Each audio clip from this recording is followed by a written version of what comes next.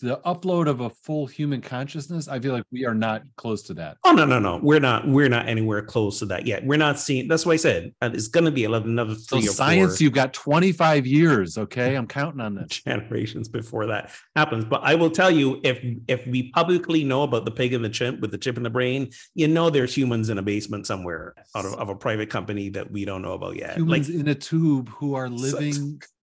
Come on, it's got to be there. We know it. That is the sound of inevitability, Mr. Exactly.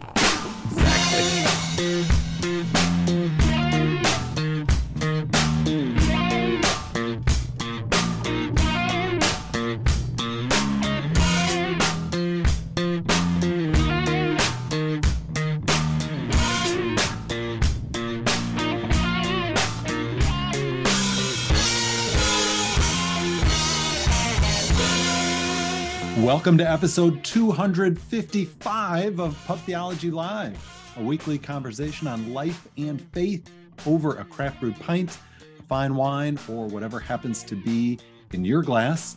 On today's episode, the Reverends Shannon Weston, Ogun Holder, and yours truly, Bryan Burkhoff, address and engage what's happening through a theological lens with a good brew in hand. And whether you're a longtime listener or you are new to the show, you can get even more content and you can become a patron and support our show. And as a thank you, while supplies last, we will send you a Pub Theology Live pint glass to put that good brew in your hand. If you're watching us on Facebook, there's Shannon's got hers. It's a beaut.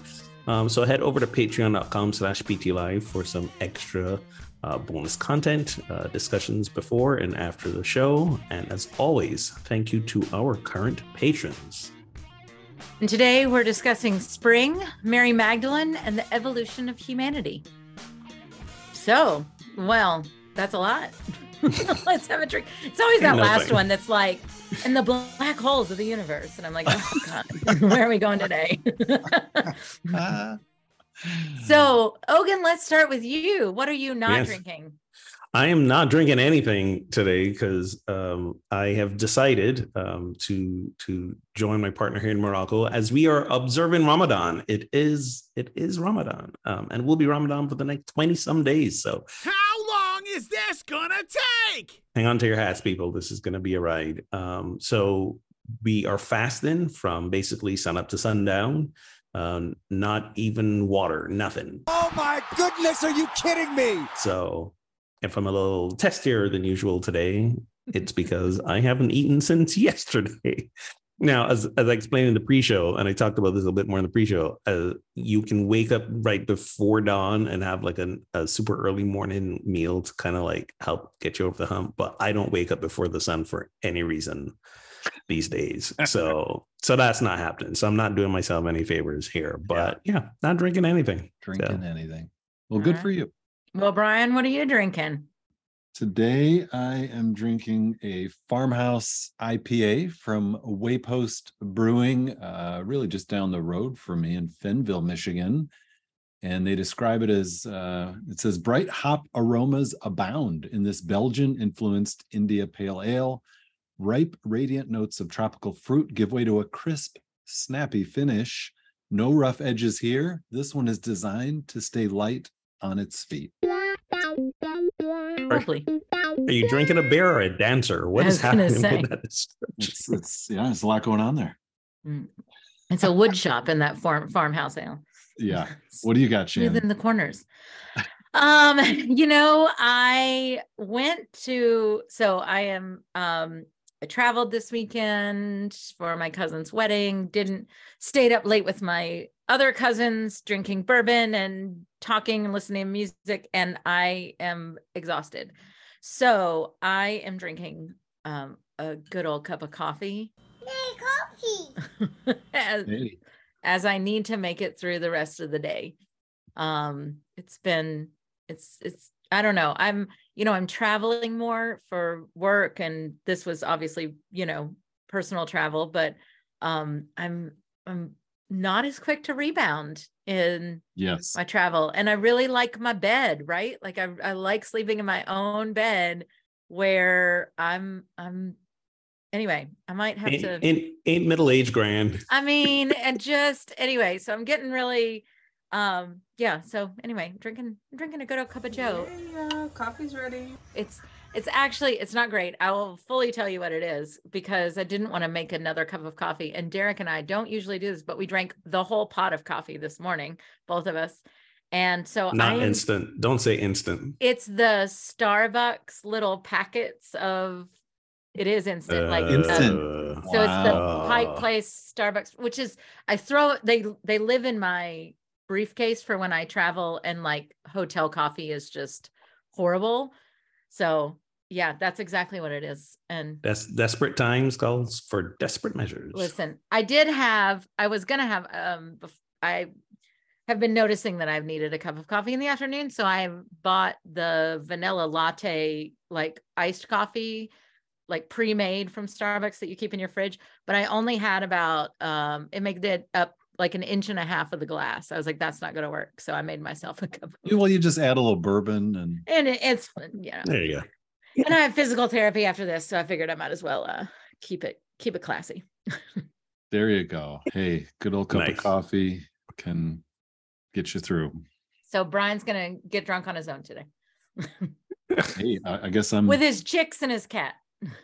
Yes. So noted on the pre-show, there are 6 baby chicks in the shed with me. Apparently we are going to have chickens and eggs and those kinds of things.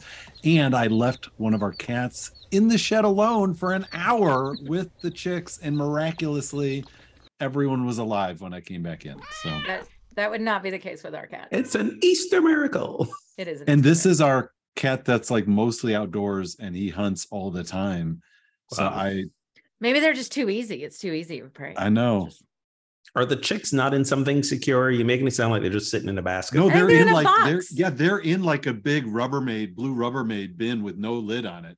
Oh, it'd be just shooting fish in a barrel. I didn't realize that. It's just jump in the bin and have a feast. Oh my goodness. Oh God. I don't think that I was love how Brian's like, way. apparently we're having chickens now. Exactly. Oh my goodness. Yes, apparently we are. On to today's topics. So friends, we wanted to just take a moment on the front end of the episode to acknowledge the school shooting that happened on Monday in Nashville. And just noting, of course, that our hearts go out to the families and the community there, as, yet again in this country, we're dealing with another gun tragedy.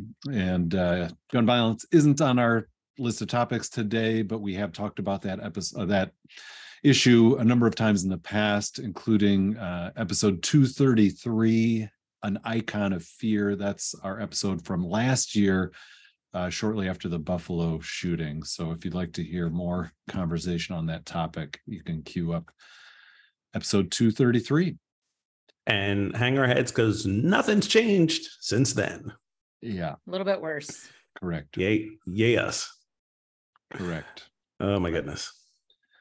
So our opener today says, what marks the beginning of spring for you other than the calendar? And has that happened yet in your life or where you live, the thing that marks spring? I'm going to answer for you, Brian. Live chicks in the shed. That's Is the true. signal of spring? Right? That's true. Maybe Christy was just desperate for spring, so she got some chicks. You got your own live peeps right there. And I look out my window and I see snow on the ground. So my answer was going to be no, spring is not here because there's still snow on the ground. No, you got chicks there. So we have daffodils and crocus coming up in Maryland. But I will say, so I was over the weekend, I was in Northern Alabama for my cousin's wedding, and they actually had that new green leaf, their red buds were blooming, their dogwoods were blooming. The trees had tiny little leaves on them, that's that real light new green color. Yes. And that felt like spring. So I don't think that the crocus and the daffodils are quite like, that's like the signal that it's coming. It's pre-spring. It's pre-spring. So like when the trees actually get that a little bit of green on them, I think that's when I feel like it's spring. Yeah, I hear that. Because are otherwise you definitely look not around, there. there's like some flowers blooming, like the forsythia's blooming, but like the trees are still all brown. So I Right. think once you can kind of look out and see mostly green, like that's where the switch happens, I think. I hear you. For me, it used to be the birds chirping. Like the sun's come up a little bit earlier, and you're hearing birds, the return of early morning birds. But it also occurred to me that as I have embraced the nomad life, basically, and avoiding winter, I'm also mostly avoiding spring and late fall. So I was going to ask. I don't get that here in Morocco, even though it's a little bit chillier than summer weather. It like full on winter never really hits per se. So like even now, all the I would say the hedge du jour choice here in Morocco is bougainvillea. If you don't know what a bougainvillea plant looks like, you got to look it up. It is gorgeous. Beautiful. Fun fact, those little colored things are actually not the flowers. Those are the leaves around the little flower buds in there, but they're all over the place. They're absolutely gorgeous. I'm running around taking picture after picture of these things. So they don't really hit like a dead of winter, or rather it's a very, very mildish winter, but things never, trees don't really lose their leaves per se. They just, kind of hunker down. So I'll be missing that. By the time we get back to the States in late April, I would love to think that spring would have been well underway by then. We're early. So I went down to, I didn't make it all the way down to DC, but at Fort McHenry in Baltimore, right on the water, are cherry blossoms in the style of, the tidal basin. And they're all blooming right now. So we're about 2-3 weeks ahead than we normally are. I wondered. Yeah. And I'll be honest, Ogun, like that used to be one of my signals too, but it's not getting cold enough in the winter that we're really losing the bird sound at all. Wow. So it's things are shifting. They are. They have shifted. They have. I mean, yeah. We're And they're still moving. Yeah, but shifted like things and are shifting. definitely they're shifted and shifting. And shifting. And shifty. Yeah. I mean, I think things are a little shifty as well. Right. I would say the other thing that marks the beginning of spring for me is the sports calendar, and particularly opening day of baseball. And that happens tomorrow. Which also and you're the only one that cares birthday. about this on this call. So I'm glad you're sticking up for the other people that might care, but I don't. You don't what? You don't care about baseball? No, I lost in the divorce. I was happy. Oh, that's right. Wait, did the Final Four happen yet? That's also happening this weekend. This weekend. Okay. Yeah. I, again, don't follow as much, but I hear everybody's brackets basically got destroyed after completely blown first up. Week. Disaster. Maybe if you have UConn winning the whole thing, you're still like hanging on by 1% or something. Right. But yeah, it's crazy. It's crazy. Maryland women still in it. All right. Maryland women in the Final Four. Cinderella story. Lots of those happening around. Well, they're not. I mean, they were ranked 2 or 3. Like they were ranked pretty high. So yeah, not them. I mean, all the other no-name teams that all of a sudden people are like, wait, what? Who are these people? Yeah, it was interesting, but yeah. No, I hear that though. Yeah, but that, like Final Four opening day, that kind of feels like, okay, and then we got the Masters the weekend after the Final Four. That feels like spring. Great. Good for you. Good for you, Bryan. Good for you, Bryan. I can see it in Shannon's eyes right now. For me, I would say end of the NBA regular season. There we go. That's wait, isn't that June? I was gonna say, isn't that in June? What the NBA regular season? We're in the slog right now because we are about to go into what they call the what are we, April? I am kind of early. That's like staying the Stanley Cups. It's still March. Beginning of spring. It's still March. I'm losing track. I told y'all I didn't eat for 2 days. I've lost track of time. Well, that's okay. I mean, by the time some folks tune into this podcast, it will be April. So, there you go. All good. It might be May. It might. Exactly. By the way, shout out to the guy, speaking of baseball, shout out to the guy Derek and I met in the airport that downloaded last week's episode to listen to on the plane. If you told me your name, I don't remember it, so I apologize. But he was on his way to National Stadium because he works with National Stadium in DC. So there you go. Wait, Yeah. and you knew him, or he recognized your voice? We met him in a bar. Of course we did. Boom. We met him in the Nashville airport bar and on Monday night. And, he downloaded an episode, our latest episode, and Derek's latest Food and Faith episode to listen to on the plane. Nice. I love it. Love it. That's how it's done. Very cool. Very cool. Nobody said you can't network a podcast. There you go. Nobody said that, actually. Nobody says that. Speaking of, Rabbi Israel Salanter once said, "Not everything that is thought should be said." When have you not followed this advice? But every day. You had. And have you been around someone who doesn't have the ability to filter in this way, or is that you? Actually, it's not me. People think it's me, but I'm like, you have no idea how much I filter. Yeah, there's real work happening. Yeah, there's real, like you think, you're like, you just say everything you think. You're just all out there. I'm like, no, I'm not. You don't want to know what goes on in this head. Exactly. You think it's bad now. You have no idea. Yeah, there's a lot of filtering happening here. So have you ever done that? Like, oh my God. Let's wear our clergy hat and say, you're in a church meeting that you're leading or, a key part of. Have you ever said anything and immediately realized that would have been way better if I hadn't said that? So this is weird, but I was doing the announcements once in church and people were coming. There was like a volunteer group coming to paint the offices. And I was announcing this and whatever. And I was like, and thank goodness, because right now the offices are the color of bile. Which, by the way, was true. But I also went, oh my God, somebody in this room picked that color. I was going to say, who painted it before? And were they there? And I immediately, it just kind of came out, right? And I was like, that was probably a thing I should not have said in general at all, whatever. So, yeah, no.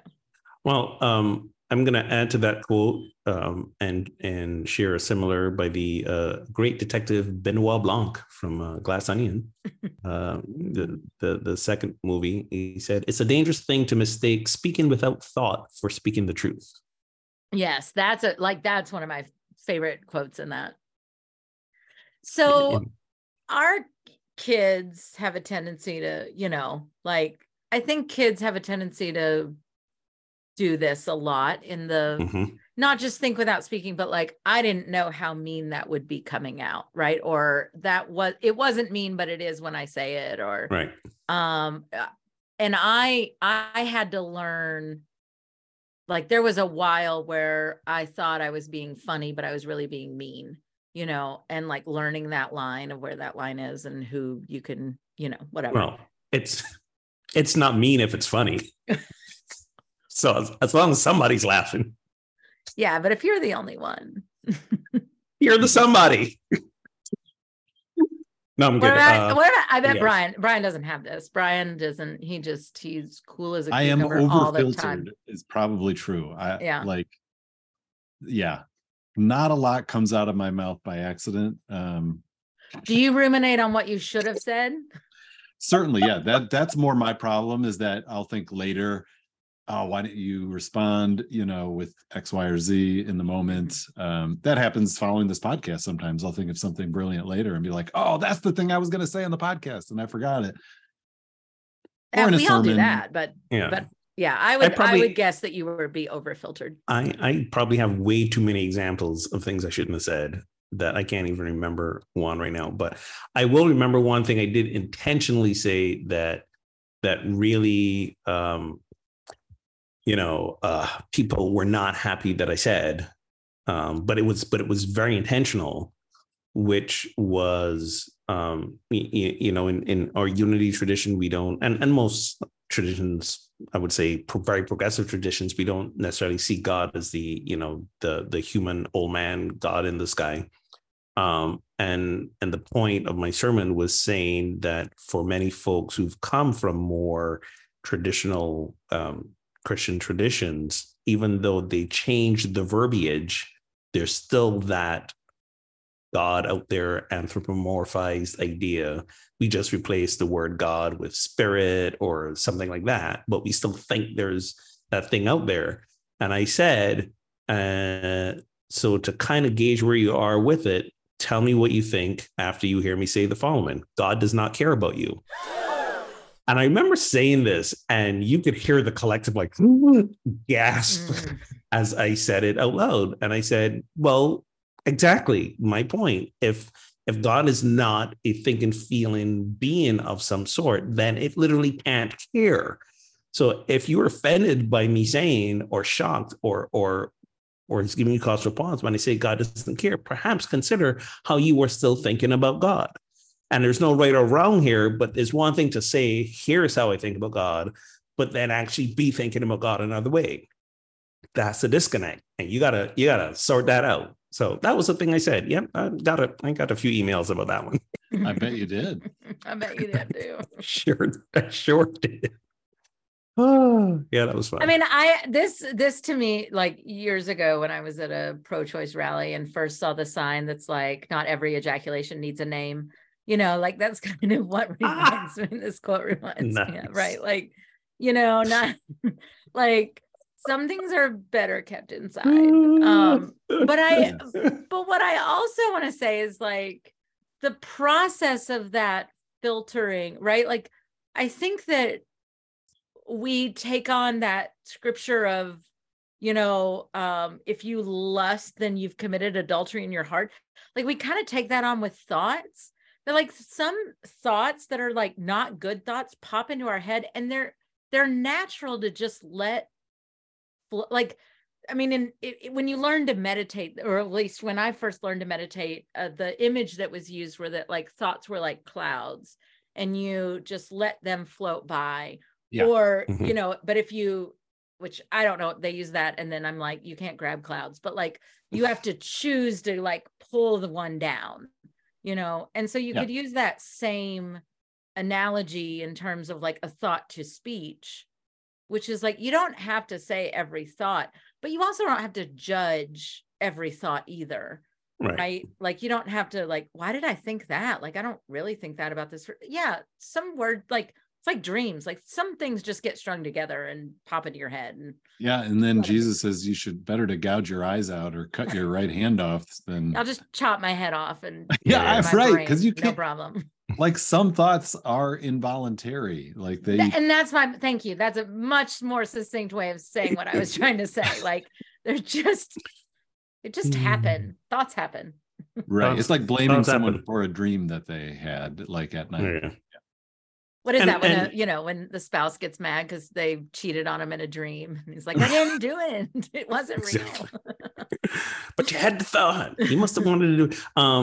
Part of this also is like knowing your audience, right? I remember part of coping with when Jennifer died, part of the coping with that grief was Joy and I had like some real macabre humor around that, right? And some of those jokes were not appreciated by everyone. Not for the public, Not for the public, not even for family. So at some point, I had to say to Joy, all right, we got to keep those jokes between us. You and I can appreciate, you know, that level of dark humor at this time, and it's probably helping us, but other people are not ready for it. So that's a me and you bonding moment. Sort of deal. Yeah, that's a great example, because sometimes there, you know, in different contexts, you can, there's an understanding and a trust and a relationship where you can say things that, you know, I'm not sure I would say this to in other settings. Yeah. And I will, so to the last one, have you been around someone who doesn't have the ability to filter in this way? I mean, now we understand that there are certain kinds of what's the word? Would you say personality or No, more spectrum? like people on the spectrum or something, Yeah, like that, yeah, that yeah. really don't have the ability to filter. And yet there are learned behavior, right? We can teach ourselves to, kind of, but I had a guy at church years and years. This was when I was in New York, and he was clearly on the spectrum and didn't know what was appropriate to say out loud and what wasn't, right? Right. So would openly talk about things that shouldn't have been, like physical ailments that. Yeah, I remember you telling this. I'm sure I told you this, and like having to have the discussion of like, we want to pray for you, but we don't need to know the specifics of like, yes, like God will know, God will understand, like, whatever. And it's a really strange and awkward conversation, way more, than it's hard when people can't read social cues and things like that. But when things are really blurted out in that way, it's like you really don't know what to do.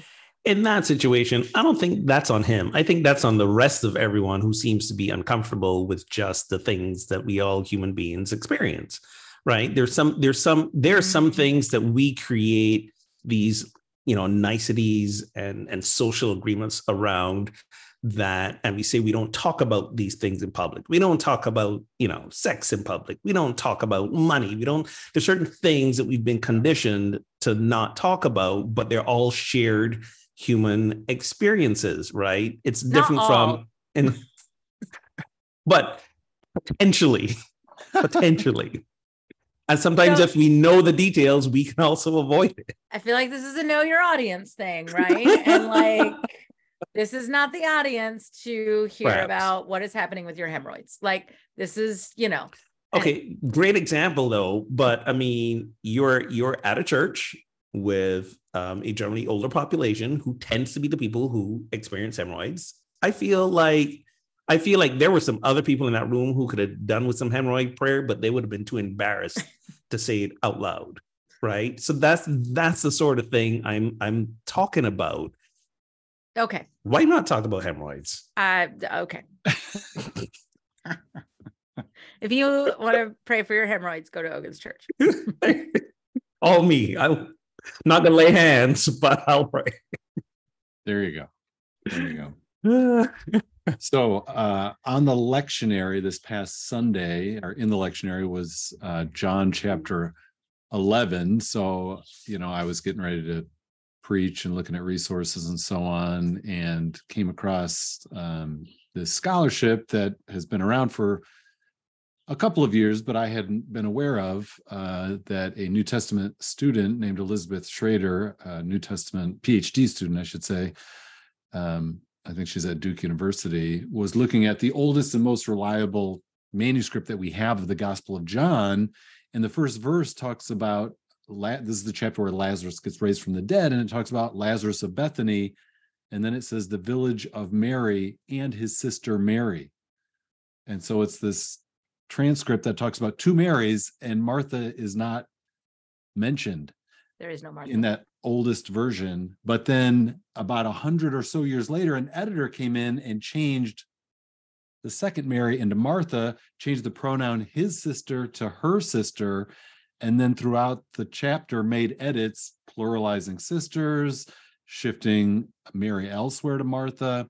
And so this scholar has posited that originally there was one Mary, one sister to Lazarus, and her name was Mary. And she goes further and says this was Mary Magdalene. And the significance of that is that in this chapter, Martha makes this Christological confession that you are the Christ, the Son of the living God, which gets made in the other Gospels by Peter, and is this huge thing to which Jesus says, you are Peter, the rock on which I'm going to build my church.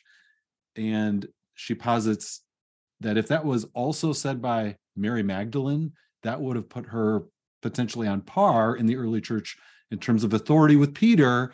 And so was it intentional that this text was edited to further minimize the influence of a female figure, particularly Mary Magdalene, in the early church? And so this was all new information to me and super interesting. And so I guess so you're saying editing the text in order to diminish a woman's role. Why would anyone ever want to do that? Why would anyone ever be shocked that happened? So it's super interesting. And so did you read Diana Butler and super not surprising? Did you read Diana Butler Bass's sermon on this? Yes. Is that where you found this? Yeah. And I borrowed heavily from it for Sure. my sermon on Sunday because she did such a great job and told the story really well. And this was, which I highly recommend if you're looking this up, read Diana Butler Bass is a church historian, and I recommend reading her sermon on this because I listened to it and it's really hard to follow. Just even for me, it was hard to follow preached. And she gave it like at a live event, it was at Wild Goose. Yeah. Yeah. And it was a live event. So there's calling out and there's, anyway, but reading it, it's fascinating. It is. But there's a little bit of pushback, not pushback entirely, right? But there is pushback. But even by progressive women, because Martha is such a pivotal person in scripture. Like Martha has really been lifted up as this significant female leader in scripture as well. And so it's this, like, we don't want to get rid of that either in, and just trade it out kind of thing. Right. But the Peter stuff, the Christological confession, like that's real. Yeah. And it's interesting because there's a symmetry in the Gospel of John because Mary Magdalene is the first witness to the resurrection. Right. And so there's a symmetry which makes a lot more sense if she's the one confessing and the one the church will be built on, right? Because those are the two resurrection stories in John. It would make sense that she was the one at both who makes this statement and discovery and witness, and that makes a lot of sense to me. I also want to give a plug for a book called Mary Magdalene Revealed. The full title is The First Apostle. And hold on, let me get the full title. Mary Magdalene Revealed, The First Apostle, Her Feminist Gospel, and the Christianity We Haven't Tried Yet. It's by the scholar Megan Watterson, who, when we started doing the bonus content, I actually interviewed because I know her a little bit. Yeah, so if you're a patron or become a patron, you can dig back into those early archives, and there's a great interview with her on this. But she's positing a lot of the same stuff, right? That Mary Magdalene was that central main disciple and figure in Jesus's life, and has been, again, shockingly, suppressed and silenced. And not only that, but then painted as something even worse, right? Painted as the prostitute, the harlot, the she's been thrown into the unnamed woman who is stoned. She's been thrown into the unnamed woman with the alabaster jar. She's been thrown, like any of these kind of very subversive figures. Right. The church has made that Mary Magdalene. Yeah, it was Pope Gregory in 591 who made the connection with the woman caught in adultery in chapter 8, even though there's zero textual or historical evidence linking them. But what he said how many years ago is still sort of just common understanding among many folks in the church today. Yeah. And I would even say that, like, even people not in the church would be like, oh, Mary Magdalene was a prostitute. Yes. Like that. That seems to be fact, and it's not. Correct. So anyway, it was a fascinating thing to read and to talk about, particularly in a sermon setting, because you're getting into scripture and how scripture, the process of us getting it, that we don't have any original manuscripts. What we have are copies, and that even those show signs of being edited later from the original. And so that, really impacts people's thinking about what are these documents that we call scripture and sacred, and, what does that mean for our sources of our faith? Those are big things. And I will say that, like, from what I understand, Elizabeth Schrader really she went to the oldest document. Yeah, the oldest and most reliable document, and that's where she did her research from, which was, that in itself is fascinating. But what is interesting to me about this conversation is that there is so much evidence in the New Testament in general, Gospels and the letters, to back this up that it's not surprising, right? Like even the idea that women would be the rock in which the church was built on is happening with the churches that Paul is planting, right? So this isn't, even if you're just reading a modern day, understanding of scripture, this idea isn't foreign, or it shouldn't be foreign to you, that this is happening. It's, and unfortunately it's like texts like, is it 2 Timothy, that probably wasn't even written by Paul, but talks about a woman should be silent in the church. And then people just, that's such a, black and white statement that in many circles, we talked a couple of weeks ago about the Southern Baptist Convention, in which women can't hold any role of significance, deacon, elder, or preacher. And texts like that are what hold the weight, even though, as you said, Shannon, there's other texts that show women had key, if not, outright leadership roles in the early church. Right. Well, they did have leadership roles in there. They were preaching the gospel and doing, and what's interesting is just in the way that, American Christianity got spread throughout those who were enslaved. They took 3 verses and preached them over and over and over again, to where we think that text like that has a huge presence in scripture, and it's 2 lines. Right. It's, now I'm not here to argue that scripture as a whole doesn't have, patriarchal language and issues all over it. That's not what I'm here, that women aren't subversive in scripture, because that is not only a reflection of the time, that is a reflection of history in general. Right. However, right, to say that women weren't involved in both Hebrew scripture and in the New Testament is ridiculous. Yes. Like, it's absolutely absurd. So I love all of this. I love when what we have taken for granted as truth and fact is questioned and questioned with evidence, because now it does force us to confront our own individual faiths and belief. Hopefully it, to Shannon's point, if we embrace this, then we got to throw out the Martha figure. And for those of us who have, identified with the Martha of the Mary and Martha story and found validation for ourselves through that character, what does that mean for us now? I would just quickly say to that the Martha in John is not the Martha from Mary and Martha in Luke. So that Mary and Martha, no one's questioning that, where it's do I sit at Jesus' feet or do I serve? Right. And that's an important. So no one's questioning that story or that Martha. So I think that should be clarified. Yeah. This is just the resurrection of Lazarus in John. Right. This is not Mary. Right. But again, we've connected those in our head that we, all of that. Yeah. Yes, we have. But this is good. I think this is how we eventually get to a stronger faith, right? Doubt's not the opposite of faith. For me, it's the opening to a deeper faith.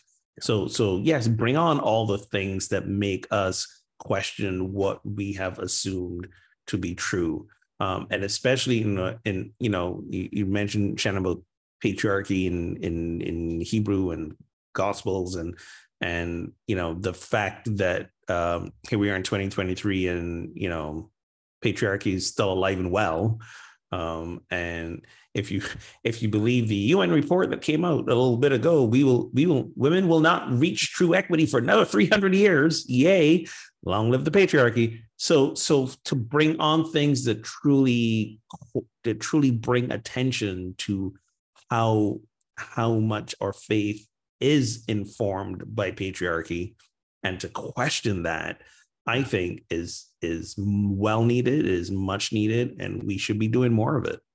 Yeah. Boom. But it also makes me go, there's only so much truth you can cover up, right? Like there is evidence of this all over scripture.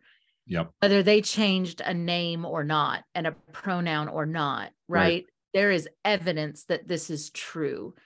And what I like that it's coming out in scholarly work, right? Rather than, obviously she has a faith perspective, but like what I like about it coming out in scholarly work is that you have to prove it over and against, right? Where can we find other evidence of this? Yes. And that is always a question. If it's true one place, it's going to be true multiple places. Yes. Especially with faith and scripture. And that's what I found super compelling, was that also showed how a couple of other early church sources that were not scripture supported this, Tertullian being one, who spoke in his commentary on this chapter about Mary and her confession of faith. And then Egeria was an early female Christian writer in the 4th century, and she was on a pilgrimage to the place where she says Mary ran out to meet Jesus, but the text says Martha ran out. And so if that had been changed from Mary to Martha, that makes sense that she had the version before this edit happened. Same with Tertullian. And so I find that further validation. Right. Again, you're going to find it. You know, you're going to, like, you can't cover it all up. Yes. So I also unless do you're want the FBI and killed Malcolm X, and then you can... the Vatican. I mean, give that a few more years. It's also worth mentioning that as things like this become uncovered, become public, and are shared, and it does cause people to question their faith, and or people now maybe getting into spiritual crisis or deconstruction, that yes, that's a scary place to be. And some people are not in a place that supports them doing that. So hopefully, if you're listening or people who are going through that, hopefully everyone can find a safe, supportive space to do that. And to reiterate, it is not a sign that you are losing faith in the least bit. And if you have no one to reach out to, all of us are here. All of us have been through multiple spiritual crises. This is old hat for us. And find people where you are. And I know that's scary because sometimes that means losing your community, right? And losing family that you've known. So I get that. And there are plenty of things that I disagree with in my faith tradition. Sure. And I'm still part of it, right? So now we all decide where that line is. There may be a day where you say, I need a new faith community. This is my line, but there's nothing wrong with disagreeing with. There isn't wrong with disagreeing. And for some folks, you happen to be in a faith, in a community that allows for that. Some people are not. Some people you disagree, they put you out. Yes. Yeah. I mean, I've had family members, for instance, that are part of churches that do not ordain women, but do not have an issue with me, doing what I do. They love me very much. They support, and will, even when their, child asked me to do their wedding, they're like, great, we love Shannon, whatever. And I'm also arguing in the sense that, like, that's how things change, right? Like, I agree. I became part of the Peace USA in a time where we didn't ordain LGBTQ folks. And I had to make a decision of like, well, am I going to go be UCC? Or like, I feel that we're on this precipice of changing this, and I can be part of that. I can do that from the inside. Now, there would have come a time if they hadn't done it in the first, however many, probably 10 years. I think it was 10 years after I was ordained. There would have come a time where I said, I have to go, if we're not moving in this direction, I got to go, There's no right or wrong here. Some people have the wherewithal, the fortitude, the stamina to stay and fight the good fight. For others, it's like, nope, I got to go because it's not safe for me to be here for a whole bunch of reasons. There's no right or wrong here. And we need both people. Otherwise, things aren't gonna change as well. So hopefully there's more of this. The chicks were chirping extra loud, Shannon, as you were talking. It was "We love Shannon," I think was the translation. They were super into it. They were like, yes. They were giving their amens. Yeah. Female empowership. All right. So at the end here, so we been talking about re-understandings of our faith, maybe even the evolution of our faith. Physicist and MIT professor Alan Lightman says Homo sapiens or humans are evolving into Homo techno, or creatures that are part human and part machine. And he says, we're already evolving to that point. It's possible to put electrodes and computer chips into a human brain and have a person to be able to control a robot arm simply by their thoughts. He says, at some point, I think we'll have computer chips in our brain that connect us directly to the internet, a frightening possibility. And when we have these devices that do things far faster and differently than the natural human brain, we're going to be another species. But already with our smartphones, how we relate to each other is different than it was 25 years ago. And so even though a smartphone is external to us, we all, most of us living in modern society, have it as an extension of ourselves. And so he said it's not quite to the level that he's talking about, but it's kind of the same thing. And so the question is, does this changing of the human species via technology frighten or excite you? And what are some religious and ethical implications to this evolution? I'd like to plug my book at this time. A few years ago, I wrote a book called Rants to Revelations.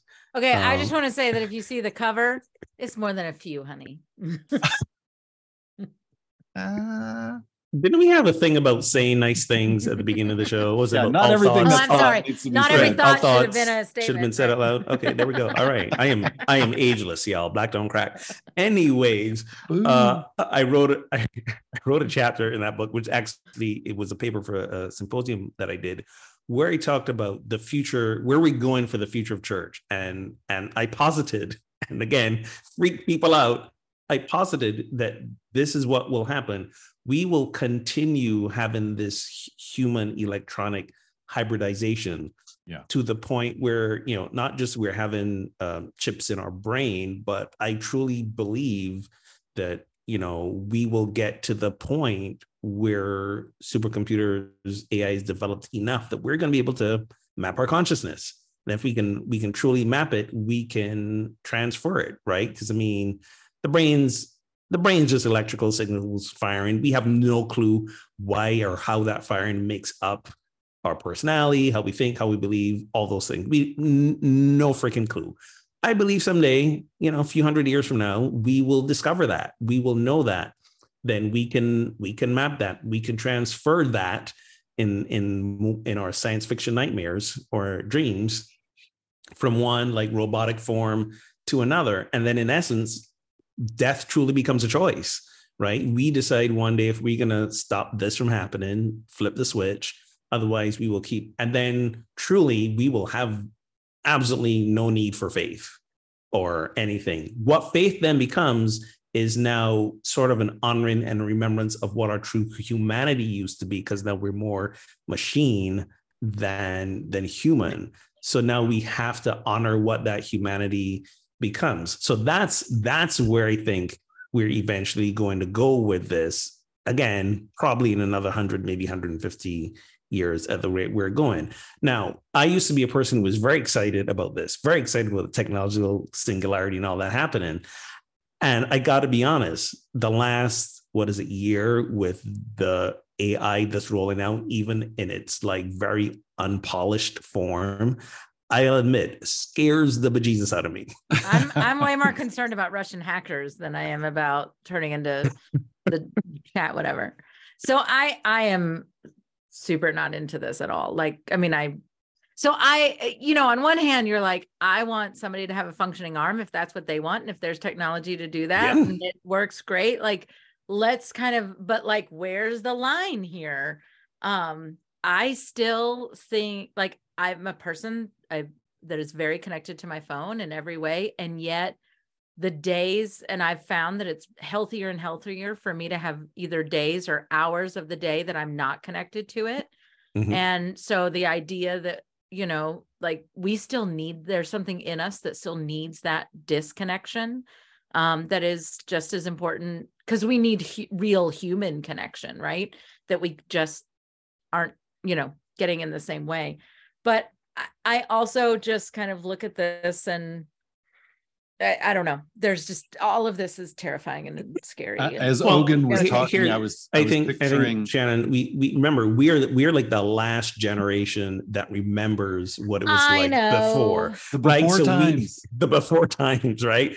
So for us, this is the smartphone, the computers. These are additions to a time, to a reality that we remember. A couple generations from now, there will not be that frame of reference, right? At all. Sure. I mean, so there's no way for us here to really tell what the relationship and interaction with technology is going to be 2-3 generations from now. Like, it's true. We can best guess it. I think we still need that technology-less human interactions. It's because that is who our identity originally was. Of our generation. I look at my daughter, your kids. I mean, who for them technology was basically always part of their lives, right? They were born in Zion. Seriously, for a Matrix right, reference, right? Exactly. So I think. Go ahead. No, I just wanted to hear what Bryan had to say, but then I want to talk about the rental car I had this weekend and how there's way too much taking over of technology. And that was not even in my brain. I didn't want to interrupt, Ogun, but I what I was going to say was, as you were talking about mapping of consciousness, being able to sort of upload our brains and therefore our, who we are. Which let's just go back to that thought conversation. Like, no, we want to not upload my thoughts every single one. Right. Anyway, go ahead. But I was just picturing like an old, a room 1,000 years from now where there's these old dusty computers and hard drives and someone's, trudging through there and it's like, where's Ogun? He's one of these somewhere. Let's see if he'll boot up still. So there's actually, and we're not allowed to, there are, I'm on the committee for preparation for ministry, and they made a rule that you had to keep paper files of your candidates and stuff, because someday there wouldn't, like, we're not going to keep up with the technology. And I was that's bullshit. Like, we're just going to keep, if we're going to be able to open PDFs in the future. Like, come on, people. Like, we're going to, we're going to upgrade. Listen, they're banking on a post-apocalyptic future where we're back to rubbing sticks together. I'm sorry. I think the world is going to burn before that, and all that paper is going to go up in flame, but whatever. Exactly. Anyway. Well, that's what I was going to say was I am not convinced. Like, I think that technology may be possible. I think it's quite a ways out. And I think this whole thing's just going to, humanity will not last that long. Listen, man, doesn't Elon Musk already have like the chimp playing pong with the chip in his brain, or the pig or something? Like, the neural link in the brain exactly. It's already happening. Let's let him have it, huh? And then let's send him out in the rain and let him malfunction. The interface is happening, but the upload of a full human consciousness, I feel like we are not close to that. Oh, no. We're not anywhere close to that yet. We're not seeing, that's why I said it's going to be another 3 or 4. So science, you've got 25 years. Okay. I'm counting on this. Generations before that happens. But I will tell you, if we publicly know about the pig and the chimp with the chip in the brain, there's humans in a basement somewhere out of a private company that we don't know about yet. Humans in a tube who are living... Come on, it's got to be there. We know it. That is the sound of inevitability, Mr. Anderson. Exactly. So I had to get from Nashville to northern Alabama this weekend, and we rented a car, and they gave us a brand new 2023, like, it had all the bells and whistles on it. So my cars don't even have like Apple CarPlay on them, where you like plug it in and your map comes up, right? Like. Right. It's got some, like, we have backup cameras, which I love the backup camera, right? Like, good technology. At the next intersection, turn left. But holy shit, this thing drove for you. It kept you within the, like, and it would like overtake your steering if you, whatever. Now, I didn't mind the, like, it would recognize the car in front of you when you were on cruise control, and it would keep you at the same pace so that if they slowed down, you automatically, like, and there are some things, but the whole driving for you thing, we were on some back country roads, and I was like, you don't know what you're doing. Like, it was like driving with a teenager. Because like sometimes there were lines, and it would start veering off, and I'm like, what the hell? What was the car that you drove? It was a Hyundai Santa Fe, which I actually really liked the car, but like these are all modern features on cars that are there to because we're so distracted drivers now. These are features that have been in cars for a while. I had to break it to you. My 2017 Miata has that lane control thing. I had to turn that off because I'm like, no.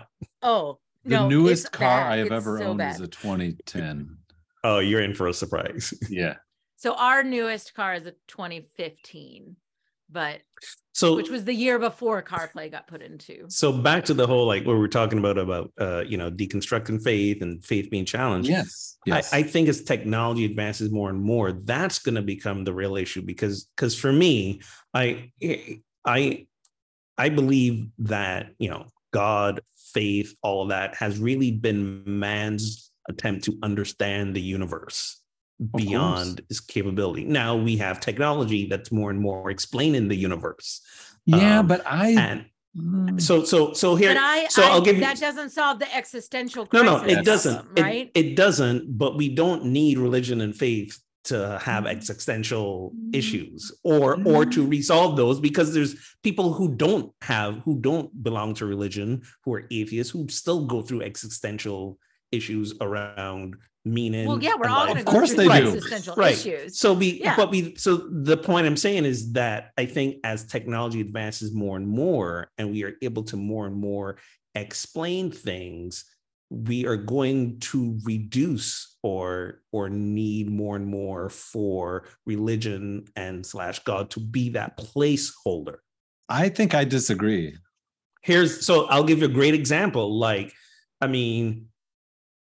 We know how rain happens. We know the science behind rain. We actually have the technology to see clouds, right? Sure. Does anybody truly believe when a drought's happening that we should go and pray for rain like we did when we didn't understand how rain worked? We haven't been doing that for 2,000 years. This is my point, right? So my point is that as things continue to be explainable, sure, I still think, for whether we want to admit it or not, God is still very much a placeholder for all that in the universe that we can feel, we can know we are part of, that is more than us, but we can't explain.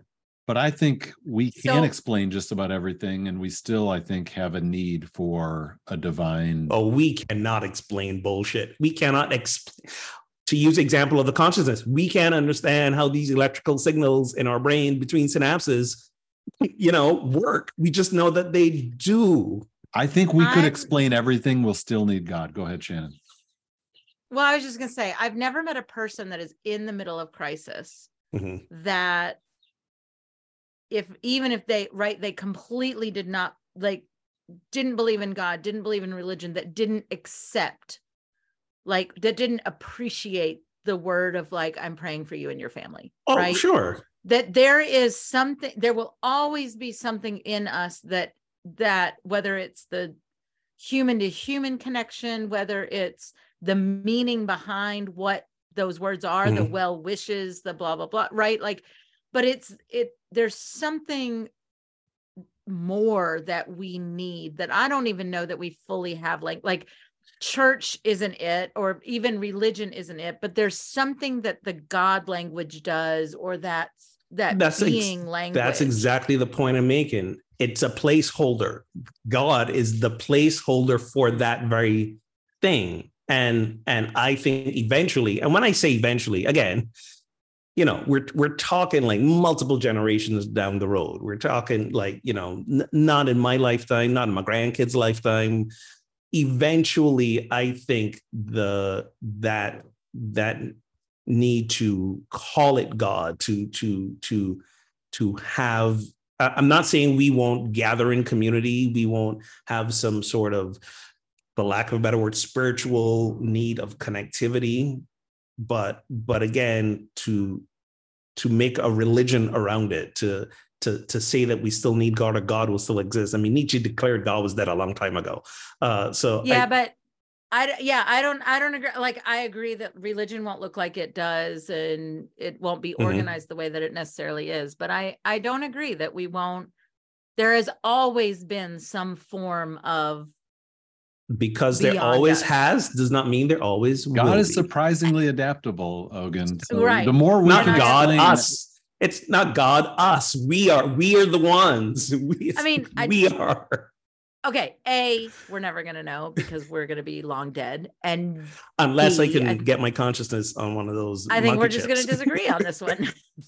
when they listen to this podcast in the year 3000, they're gonna be like, man, those guys were so cool. So that's the big existential question, is right? Andre 3000 going to listen to it in the year 3000? But that's the big existential question. Like the forest falling, the tree falling in the forest, and no one around to hear it. Does it make a sound? If we humans did not exist, would there be God? Yes. I say no. I say we are the ones who created in many ways, and I'm not saying created God per se. That's giving humans a lot of power. I'm not willing to go that far, Ogun. I'm with Shannon. But when you look at how God evolved, right? From the human beginning, understandings of God involves human understandings should never be conflated. Right. So human understanding of what though? Human understanding of our existence, Divine. our meaning in the universe. Well, sure. What we call the divine, right? And we called it God. But I'm saying this. But those are not all conflated. Human existence, human understandings, and the divine. Isn't it though? Our descriptions of the divine should not be conflated with the actual mystery that exists beyond our words. So the mystery is what I think we will eventually get to the point of explaining. And then if we explain that mystery, will we still need it because it's no longer mysterious? We'll get to the control room in Oz and figure out it was just this little guy behind the. I don't know that there will be. Okay, I'll use this example and then we'll just end everybody on this suspenseful we all disagree moment. So if you're one that likes the chord to move to the major at the very end of the song, this is not going to be that episode for you. But I was struck by when I was pregnant, my OB said to me, we understand a lot more about, or we don't understand enough about pregnancy to understand how healthy babies are born. There's every scientific understanding is that no baby should be born healthy. Yeah, right? It's a miracle. It is an absolute miracle that there are healthy babies born.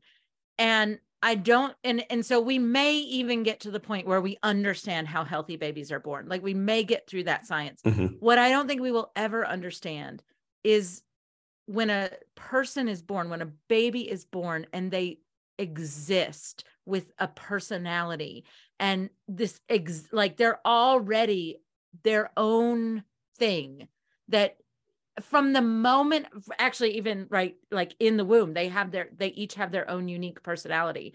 And how, like, science will never be able to explain how that comes to be. So for me, the idea that we will someday get to a point where there will never be a mystery, I just can't go there. I just can't fathom it. And that's okay. It's okay. I believe that we will. I believe science will explain that because science already explains and psychology. And you have more faith than we do. Exactly. Psychology already explains that, yeah, we pop out the womb. And yeah, we may have that imprint already formed in us, but then we have our first, wound, our first sense of abandonment, our first thing that happens to us. And all of a sudden, this is how we operate through life for the rest of our lives. And we got to go to therapy to resolve that. So there's a lot of it's that explanation we'll start a podcast already. It's that essence, right? That essence that we are born with. Like, where does that come from? How does that exist? Who gets to determine that? You're right. Like, yeah, absolutely. I don't think we're ever going to know that. I think we will. And I think right now our placeholder for all those things we call God or the universe or spirit, or whatever you want to call it. And there is value in nurturing that, right? And acknowledging the mystery of that and making it part of our lives. I 100% agree that I do it. And I think there'll come a point because of technology's advancement, future humans will have no need of the reverence of the mystery. And then I think we're going to be in trouble for real. If you don't burn everything down by then. I think our denomination is going to change the name to United Church of Placeholder, actually. There you go. I There you think go. Ogun needs to eat something. So thank you, friends, for tuning into Bub's Theology. Good call. Live. Good call. You can show your love for the show by becoming a supporter on Patreon. Get access to pre and post show banter and more. Visit patreon.com/PTLive to get started. And a big thank you to our current patrons. Listen anytime on SoundCloud, Stitcher, Spotify, Apple, and Google Podcasts. Our top cities tuning in this week are Joplin, Missouri, Portsmouth, New Hampshire, and Columbus. That's my old town. Woo! Folks in Portsmouth listening. Ohio. Nice. You can watch the video of these conversations for some reason if you want to on Facebook Live. And if you'd like to get started with a pub theology gathering in your town, find support and resources at pubtheology.com. So until next time, friends, drink responsibly and keep those conversations flowing. I warned y'all the hunger will get to me today. Oh my God. All right. At least this coffee woke me up because holy crap, I was fading. Mm.